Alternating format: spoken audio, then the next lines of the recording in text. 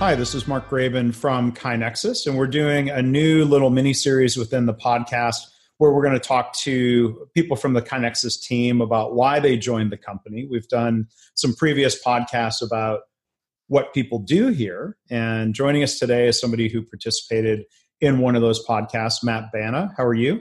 I am doing excellent. Thanks for having me, Mark.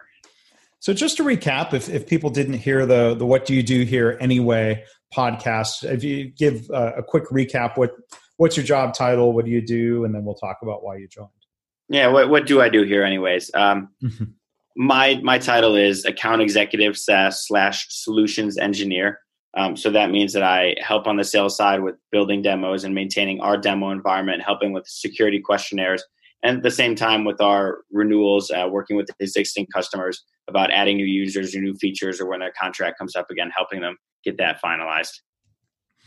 And so you're a slash like Cordell Stewart, if people remember. Yes, you. multi-role utility infielder. Yeah. So why did you join the company? And maybe you can talk a little bit about when that was. It's been a couple of years, and you're the first one answering this question, so it's your story. Go ahead. Well, I've been at KaiNexus for over 3 years now, and I moved to Austin a couple months before I joined KaiNexus. So at the bottom line, I needed a job. That's the funny thing. Fair enough. I think for me, at least, the question stops being why did I join, and it's more why did I stay? Because I've been here a while now. And really, when I look around the room, that's the biggest reason.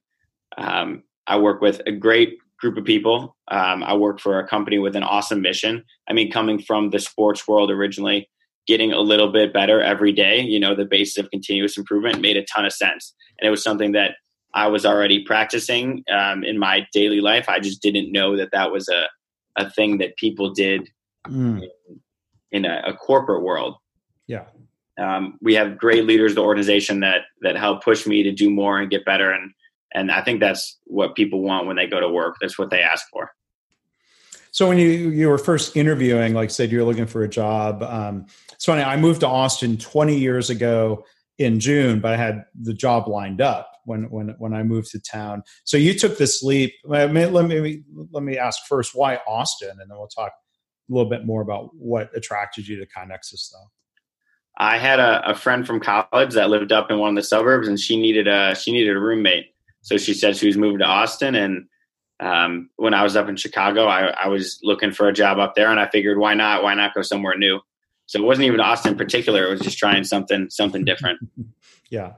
And so then when you're looking for jobs, was that, our mission at KaiNexus, was that something that resonated with you? Like you said, continuous improvement being something that was already a practice of yours.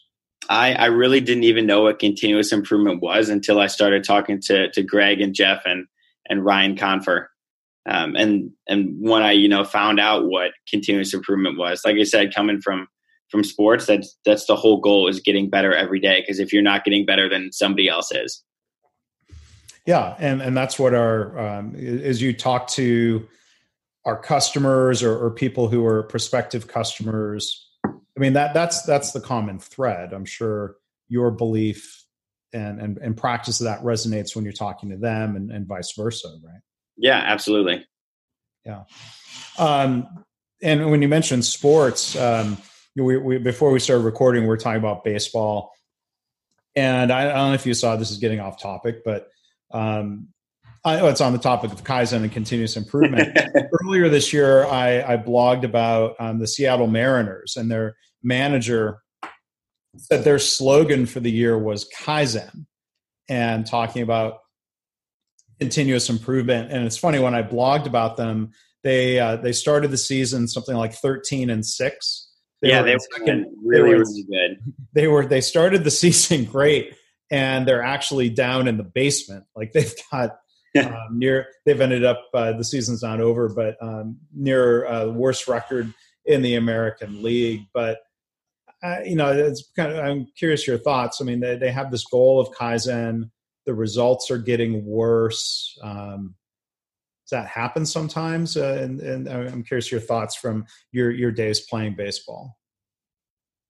It definitely can. I mean, with baseball, you can do everything right and still get an out. I think that's a little different than when you practice continuous improvement. And maybe it's not. You can do all of the steps of your PDCA cycle, your DMAIC, and you still may not get the result that you were hoping for, the result you wanted, even though you followed all the steps properly. So it's really just, as we say at KineXus here, keep pounding the rock, because eventually those hits are going to fall through. Those fly balls are going to go over the fence, as long as you keep practicing the steps that got you where there to begin with.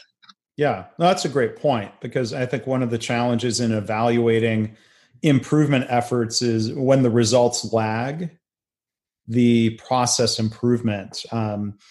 We use this phrase, pounding the rock within KineXus. And again, I'm going to bring it back to sports. Northwestern's basketball team, I went to Northwestern, and so I follow them very closely. They talked about that notion of they talk about pounding the rock when they were trying to reach their first ever NCAA basketball tournament. And they had continuous improvement in a way, continuous improvement in results.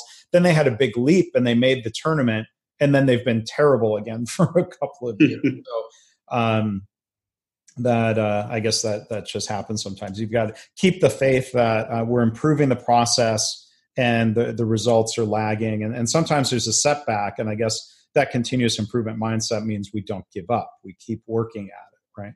Yep. I mean, you could, back to baseball, I mean, you could pick your pitch and you can have a great swing and you can hit the ball 100 miles an hour and you can hit it right at somebody.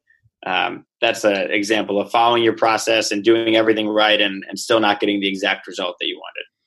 Yeah. And, unlike sports and baseball, failing 7 times out of 10, you could still go to the Hall of Fame.